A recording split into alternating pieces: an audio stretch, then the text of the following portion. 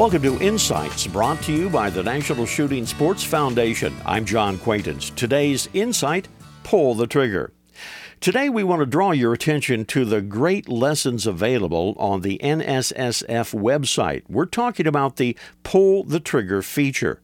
Now, I have some of the tips and techniques that have been recently featured, so you'll get an idea of what the Pull the Trigger website location is all about. One of them is called Straight Pull for Straight Shooting.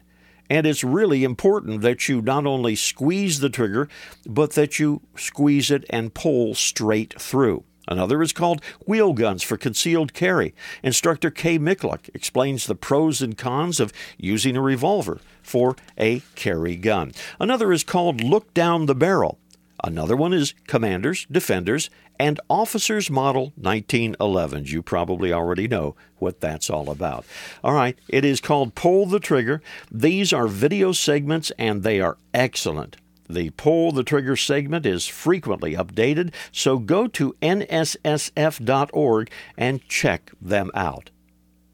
Oh, by the way, there's lots of information about the website, and you have a chance to win a $500 shopping spree in NSSF's 50th anniversary sweepstakes. Check that out, too, on the website. This is John Quaintance.